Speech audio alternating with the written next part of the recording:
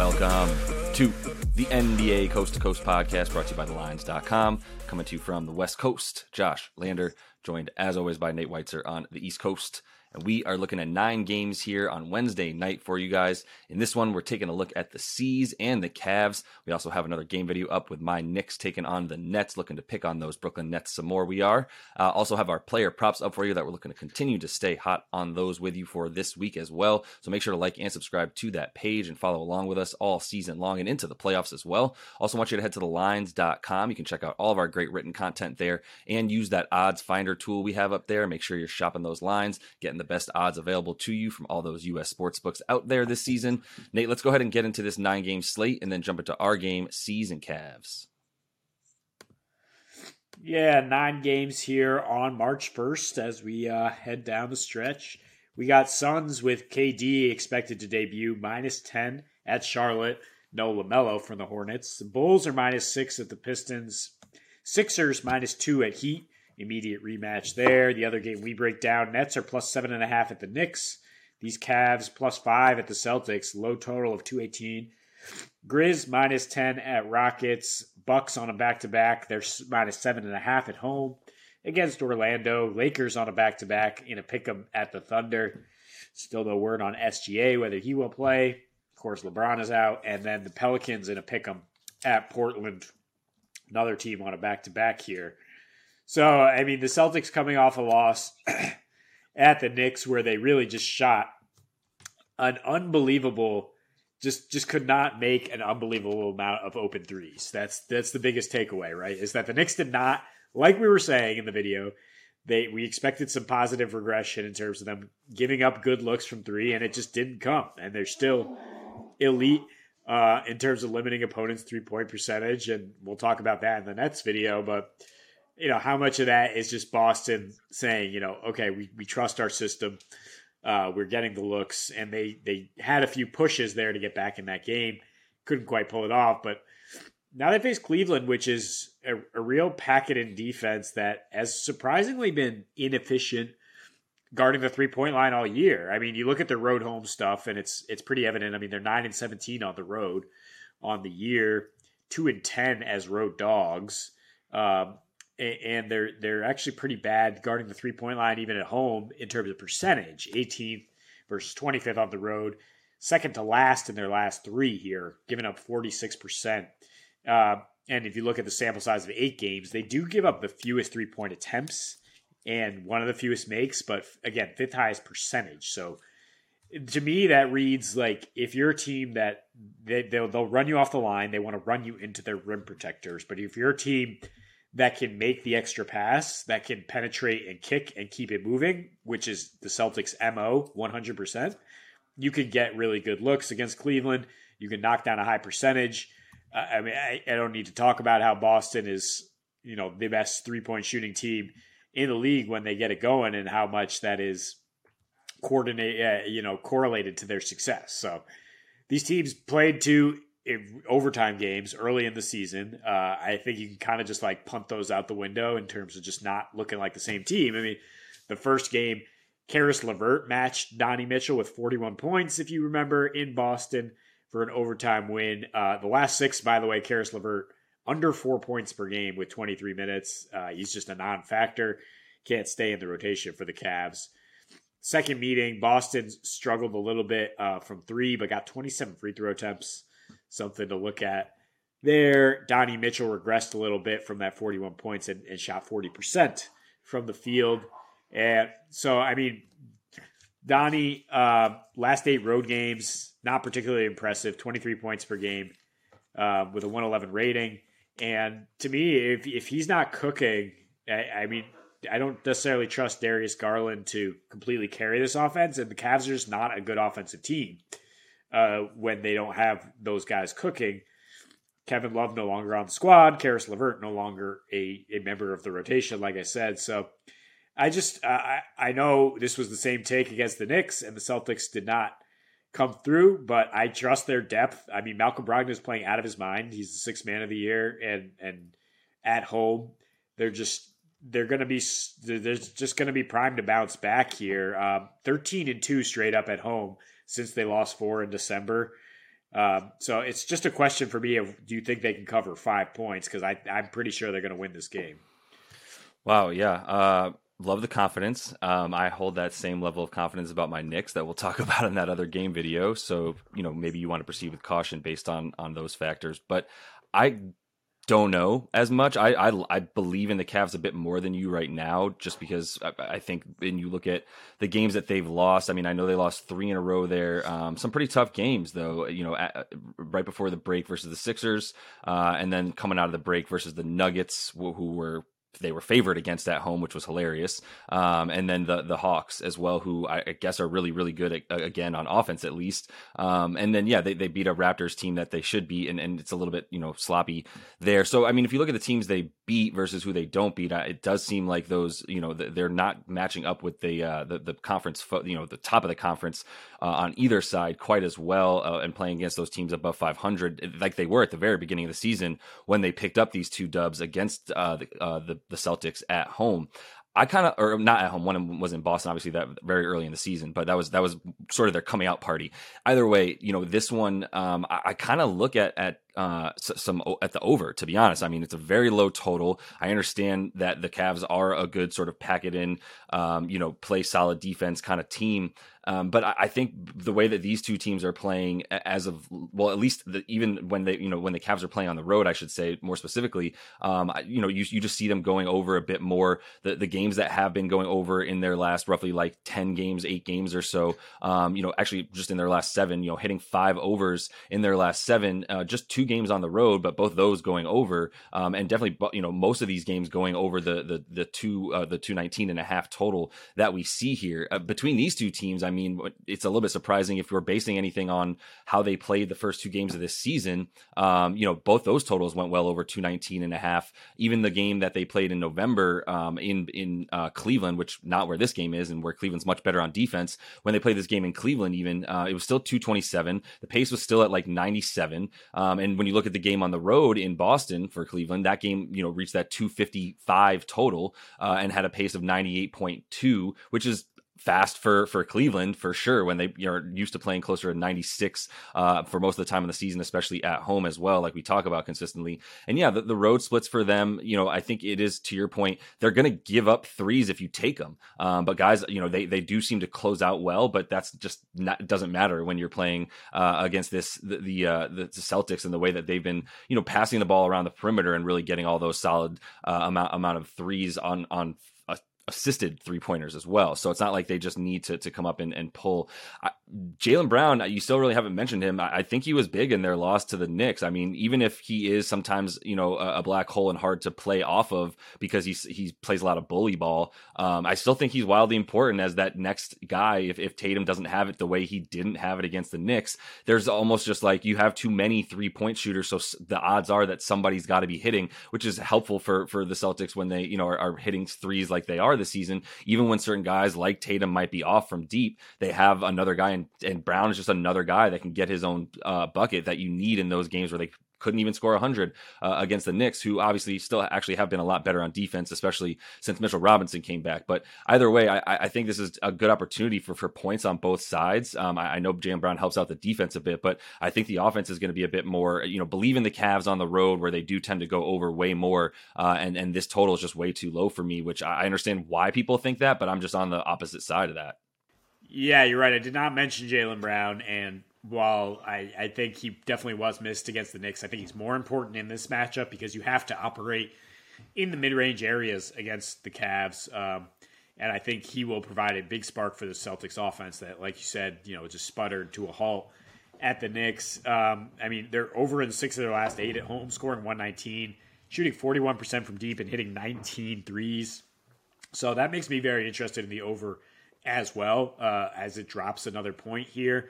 I think you got a good angle there. 20-10 to the over at home are the Celtics, and the Cavs, I mean, their offense struggles a little, 5 points per game fewer on the road, which is why I lean towards Celtics winning.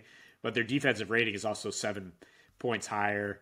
And yeah, just the overwhelming depth of the Celtics, I think, will lead to enough points here. I will say again, 17-4 in their last 21 at home with Marcus Smart.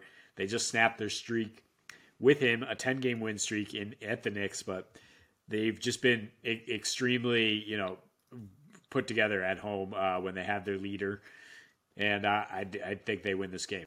The Nets, you don't have to twist my arm to talk about fading the Nets right now. I think if anyone watching the show knows that this is my favorite futures bet. I expect them to continue to regress.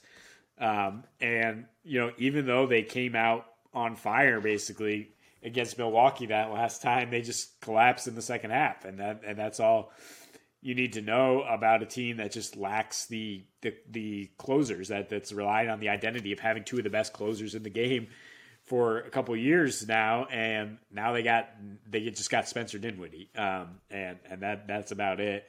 So they go 4 for 19 from three in the second half, and we talked in the other video about the Knicks and how they are giving up a kind of a stunning amount of uncontested threes and sort of getting lucky in that regard. So that could come home to roost in this game.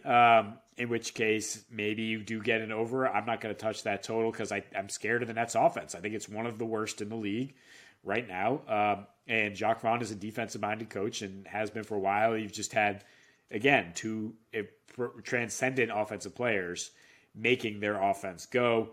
The Knicks at -7.5 here. I don't know if they're going to have the same intensity they just brought for that Celtics game. This is prime teaser situation for me. I do like the Celtics to win, and I think if you want them at -1 and the Knicks at -3, that's a good way to just coordinate this. Or if you want that Celtics total even lower at 214 and take the over there. But look, the Nets back-to-back situation. I've lost 2 in a row in that spot. I've lost 5 of their last 6 overall with just scoring 106 points per game. Just not going to get it done against, a Knicks offense that you talk about not needing to coach them. Jalen Brunson is just carving people up. There's nothing Marcus Smart could do with him. I guess you put Mikal Bridges on him and he might do a slightly better job there. But, he's just got every counter in the book right now. And with Mitchell Robinson back, the Knicks defense is pretty scary as well. I think they're going to win a 7th in a row here. They just handled the Nets a couple weeks ago, and they could easily do that again. Yeah, I'm banking on it.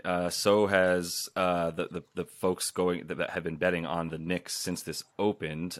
Just a few points, but enough to know that no one really has confidence in the Nets, and we don't even know who might be out for them tonight. Ben Simmons, I guess, could play. Yuta Watanabe has been out a bit as well. I don't really know, but I guess I don't really care.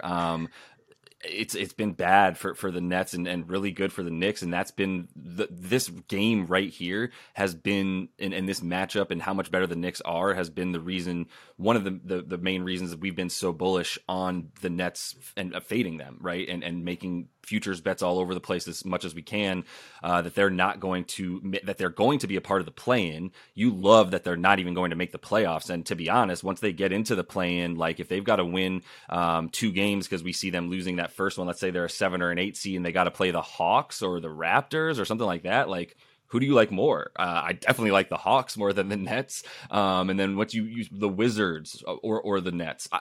The fact that we're even talking about it in a way that we're that's for sure a toss-up, if not slight favorite for a team that has Bradley Beal on it, that can close versus this Nets team.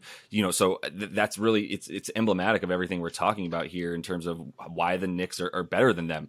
The reason I love the Knicks, the reason I love Jalen Brunson is a point guard and an identity. And yes, Julius Randle is awesome, and he's the all-star.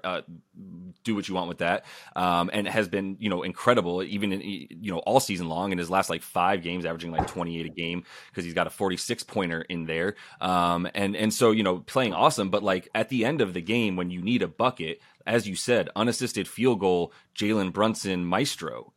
That's what the Knicks are winning on, and that's why they've also in their win streak got the fewest assists per game. They've got the fewest assists overall. They've got the fewest assisted field goals because they don't. It's just not needed. The spacing works the way that they have it right now. Josh Hart doesn't need the ball, and honestly, Josh Hart is what RJ Barrett's ceiling might become if RJ Barrett decides to become a hustle player to that degree, because, he does everything well without needing the ball in his hands. RJ Barrett doesn't necessarily need the ball in his hands, but the problem is he's not a great spot up shooter. I don't want to get too far into that. He hasn't been as helpful as they need, but the whole point of what I'm making here is 121 points in this 6-game win streak for the Knicks while only allowing 106 a game, and blowing teams out. And that's why even in this trend of them only being 9-11 against the spread when they're home favorites, like in this situation, they're still winning those games by 6.5 points, basically what this spread is at and where it started. And so I still like them at the sizzling pace that they're playing to be able to handle this team. And you talk about the way that Brooklyn scores now. They need to hit threes, and you saw it in the game against the Bucks. In the first half, they were winning by 10 points. They were 8 for 17 from three. In the second half, they lost by 25 points, 67-42, and they hit 4 of 19 threes. So that's it. That's the game plan, right? It's Spencer Dinwiddie occasionally trying to go off the dribble, kicking it out to Bridges and Johnson and whomever else is out there, and just shoot, pull, and pray. And that's the game plan. The Knicks are the number one rebounding team in the last 6 and most of the season, or top 3 most of the season. That defensive rating is back to where you want it to be. There was a time maybe 3 or 4 games ago where you could get points in the paint against the Knicks as they dropped down to like 14th or 15th in terms of allowing points in the paint to their opponent. Then Mitchell Robinson came right back in the last 3 games, and as his minutes have gone up, so has their ability to stop points in the paint back up to 5th best in the league over their last 6.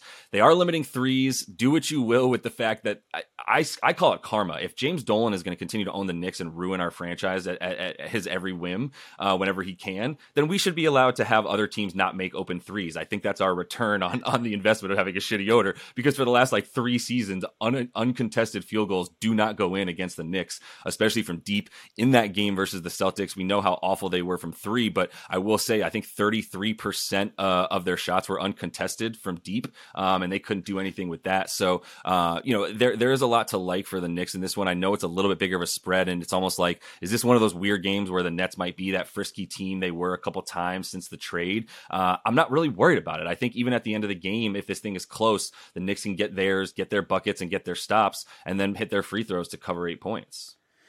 Yeah, I mean, there's 2 key categories that the Knicks are very similar to the Bucks, which is exactly why this is the same take as yesterday, saying the Bucks are going to rebound the basketball and score without needing to get assists here. They can win their individual matchups, and that's exactly what the Knicks can do. And the Nets, they just don't have that same kind of firepower. It's also kind of like that, that late revenge factor that the Nets were beating up on the Knicks when they had those 2 guys, and now it's the Knicks' turn. And we just saw how they popped up to beat the Celtics the second time in a row. I think with Josh Hart on the team, your second favorite, Nick, they will continue with that edge and treat this game very seriously, so that it makes me less worried about that sort of frisky game, as you say, where the favorite it lapses a little and says, "Oh, we're playing a cupcake."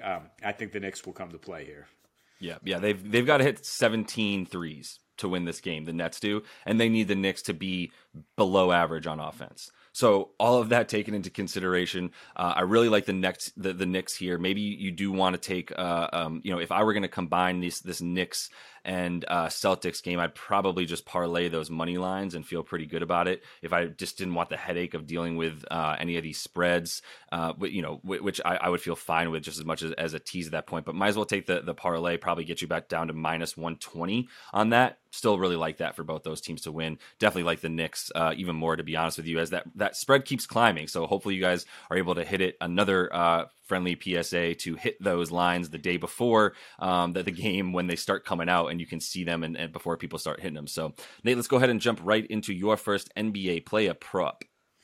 Yeah, there's a lot of games tonight, but not a lot of props up yet with True. A lot of back-to-backs. So we are picking from what we got here in the morning. And I expect Jimmy Butler to bring it again against the Sixers. It's go time for the Heat. I know he's disappointed us before when we said it's go time, but now it's really go time. It's March. There's a month left. They got to fight their way up the standings here. And in his last 4 home games, he's averaging 23.5 points, 6.5 rebounds, 6.5 assists. That's pretty much exactly what he averages last 3 against the Sixers in the regular season. including 23, 11, and 9 on Monday, which is, vintage Jimmy, if you will. It's just not Jimmy loafing through the middle of the season that we had seen before, where suddenly his peripheral stats are just not there. So I do think he gets over 32.5 PRA tonight. I like the 27.5 points rebounds if you want to remove the assists, because Philly is 28th in rebounding on the year, and nobody but Embiid is basically an above average rebounder. They're also 28th in fast break points allowed. Jimmy can definitely get out and score. He can create his own turnovers or score off turnovers. And it's a bit of a revenge game. He does get up to face Philly, one of his former teams, and 21 plus in 7 of his last 8 at home against the Sixers. His rebounds also really spiked when they played each other in the playoffs last year, helping Miami pull through. So that is why I like the points and the rebounds most here, because I think it's a bit of a playoff vibe here. Miami's got a real stacked schedule the next couple weeks, including these back-to-back with the Sixers. Yeah, it's a good call as far as this game. I mean, obviously we just saw this one not too long ago, and the Heat definitely felt pretty good in that one. I think in this game, for me, I'm actually already just going to move on to my other prop because I think it's relevant here. You go Jimmy over, I go Bam under 28.5 PRA. It is minus 115 on DraftKings. It kind of tells me it's been bet both ways to get to that about even money, but which I don't love doing when I see those minus 115 numbers. But in his last 4 regular season games versus Philly, 14.8 points, 9.5 boards, 3.5 assists, right? Does not get you to that 29 that you need there. Still about 3 total under. That's all in about 33.5 minutes with a 24% usage. He's got about the 25% usage on the season. He's gone over this prop once in those last 4, and that was when Embiid did not play. And in his last 6 versus Philly in the regular season, he's gone over that twice. Embiid didn't play in that other game as well. So I think, I'm sorry, he did play. He played for like 16 minutes and then he got hurt and came out. So, and that was like a season and a half ago. So point being, if Joel's in there, it's just a different game for Bam. All the places that Philly's kind of weak and vulnerable, they've gotten better, by the way, at limiting rebounds and second chance points over their last 5 or 6 games at least. And that's going to be huge. That's where Bam scores all of his points. He doesn't get any of those fast break points that you're talking about. So not really worried about the fact that Philly has been awful and continues to be awful. Getting back on defense, unsurprising when you have James Harden on your team that you're not getting back on defense. Bam over his last 5 overall, 17.5 points and just 7 boards, 3 assists. You're seeing a lot of other guys get in there and crash the boards as well for the Heat, who have the best rebounding guards in the league. And then Philly third in limiting centers points, 8th in limiting their rebounds. As bad as they are, and rebounding as a team, Joel's doing his job and getting everybody out of the way, and that's who he's going to be boxing out tonight is Bam. So I feel much better about him being held in check a little bit more than in other games where he's able to get some more rebounds. Yeah, I mean, his job is going to be focusing on the defensive end, where he's, was able to limit Embiid the last time they played, and good job by you calling the under there. Now we go down for Embiid's prop from 32 to 29.5, and I would be interested in the over. I just don't think you can hold him down that long in consecutive matchups, but I think either way, you could take the under on Bam because it's going to be less of the counting stats and more of his defensive prowess here. Going with the former number 2 pick, cast off James Wiseman, now with Detroit, on an absolute tanking Detroit team that will give him as many minutes as they want. But, he's still working his way in there. He did have a nice 23-7 his last time out against Charlotte. Much easier matchup than Chicago, I suppose, which has a great team defensive rating over the last couple of weeks, but they're still giving up the 5th most points per game to centers in that span. I mean, Vucevic, not really known for his interior defense. Wiseman is at 13.5 points, even money here. He's averaging exactly 13 in 4 appearances with Detroit, along with 8 boards per game. I do think the boards, if you want to combine them at 21.5 points and rebounds, that's definitely in play. The odds are not as good. Or plus 200 for a double-double, which he's done in one of these 4 games with Detroit. Because I don't think Chicago's offense is very impressive. Even against this Detroit defense, I think there'll be plenty of rebounding opportunities. And I do think he can vacuum them up with that huge wingspan. as he tries to, establish a foothold in the NBA here. This is a big stretch for him. Yeah, that's great. I guess. I don't know. I never thought we would be taking James Wiseman, but they're low, and he's the only person out there. And you know that even when they're down by 20 points they were down to the Hornets the other night, Wiseman's just going to be out there getting those garbage time stats like any good awful NBA 2K player does when his team's down by like 100 and just tries to pat those stats. That's basically James Wiseman. So I don't know why you wouldn't feel good about that. I expect them to be down again, even though, this is a game that I suppose that they could be hanging around in. I don't expect it to happen. So Gordo or Scary Terry, we're talking about some Hornets players with LaMelo out. Really sad that he's back out same night that LeBron went out. So that was a crappy night for the NBA, and just 4 games were going on that night. But anyway, I think it's time to take one of those 2 guys. I like Gordo. I like them both. I'll start with Hayward and the guy I probably prefer. You're getting minus 105 on DraftKings for him to get 18 points. It's a little bit like minus 112 for him to get 22.5 points and rebounds. In his last 5, since he's been back and getting those minutes back up to 30 and above in the last 5, 21.5 points, 6 boards, and 32 minutes. So like I said, as long as he's getting those minutes, he's got 59-53 splits. Only putting up about 3 threes a game, but making like 1.5 of them, and shooting, like I said, about 60% from the field as a small forward. So that's pretty impressive. That 24% usage.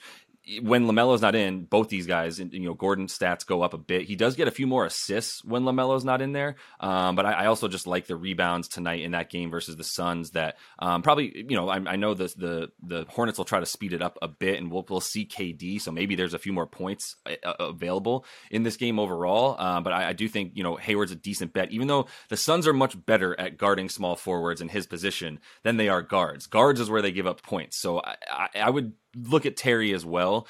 He is a little bit more. I think you can get 21.5 or 22.5 on his points on books there. Use that odds finder tool on thelines.com so you can get the best juice from him. When LaMelo's out in his last 11, Scary Terry, 25 a game, 4.5 boards, 5.5 assists. So I know you like the 33.5 points and rebounds for him at minus 102 on FanDuel. I'll let you talk about Terry here a little bit more, as I kind of do like Gordo, but this is a better matchup for a guard of Terry's position against the Suns.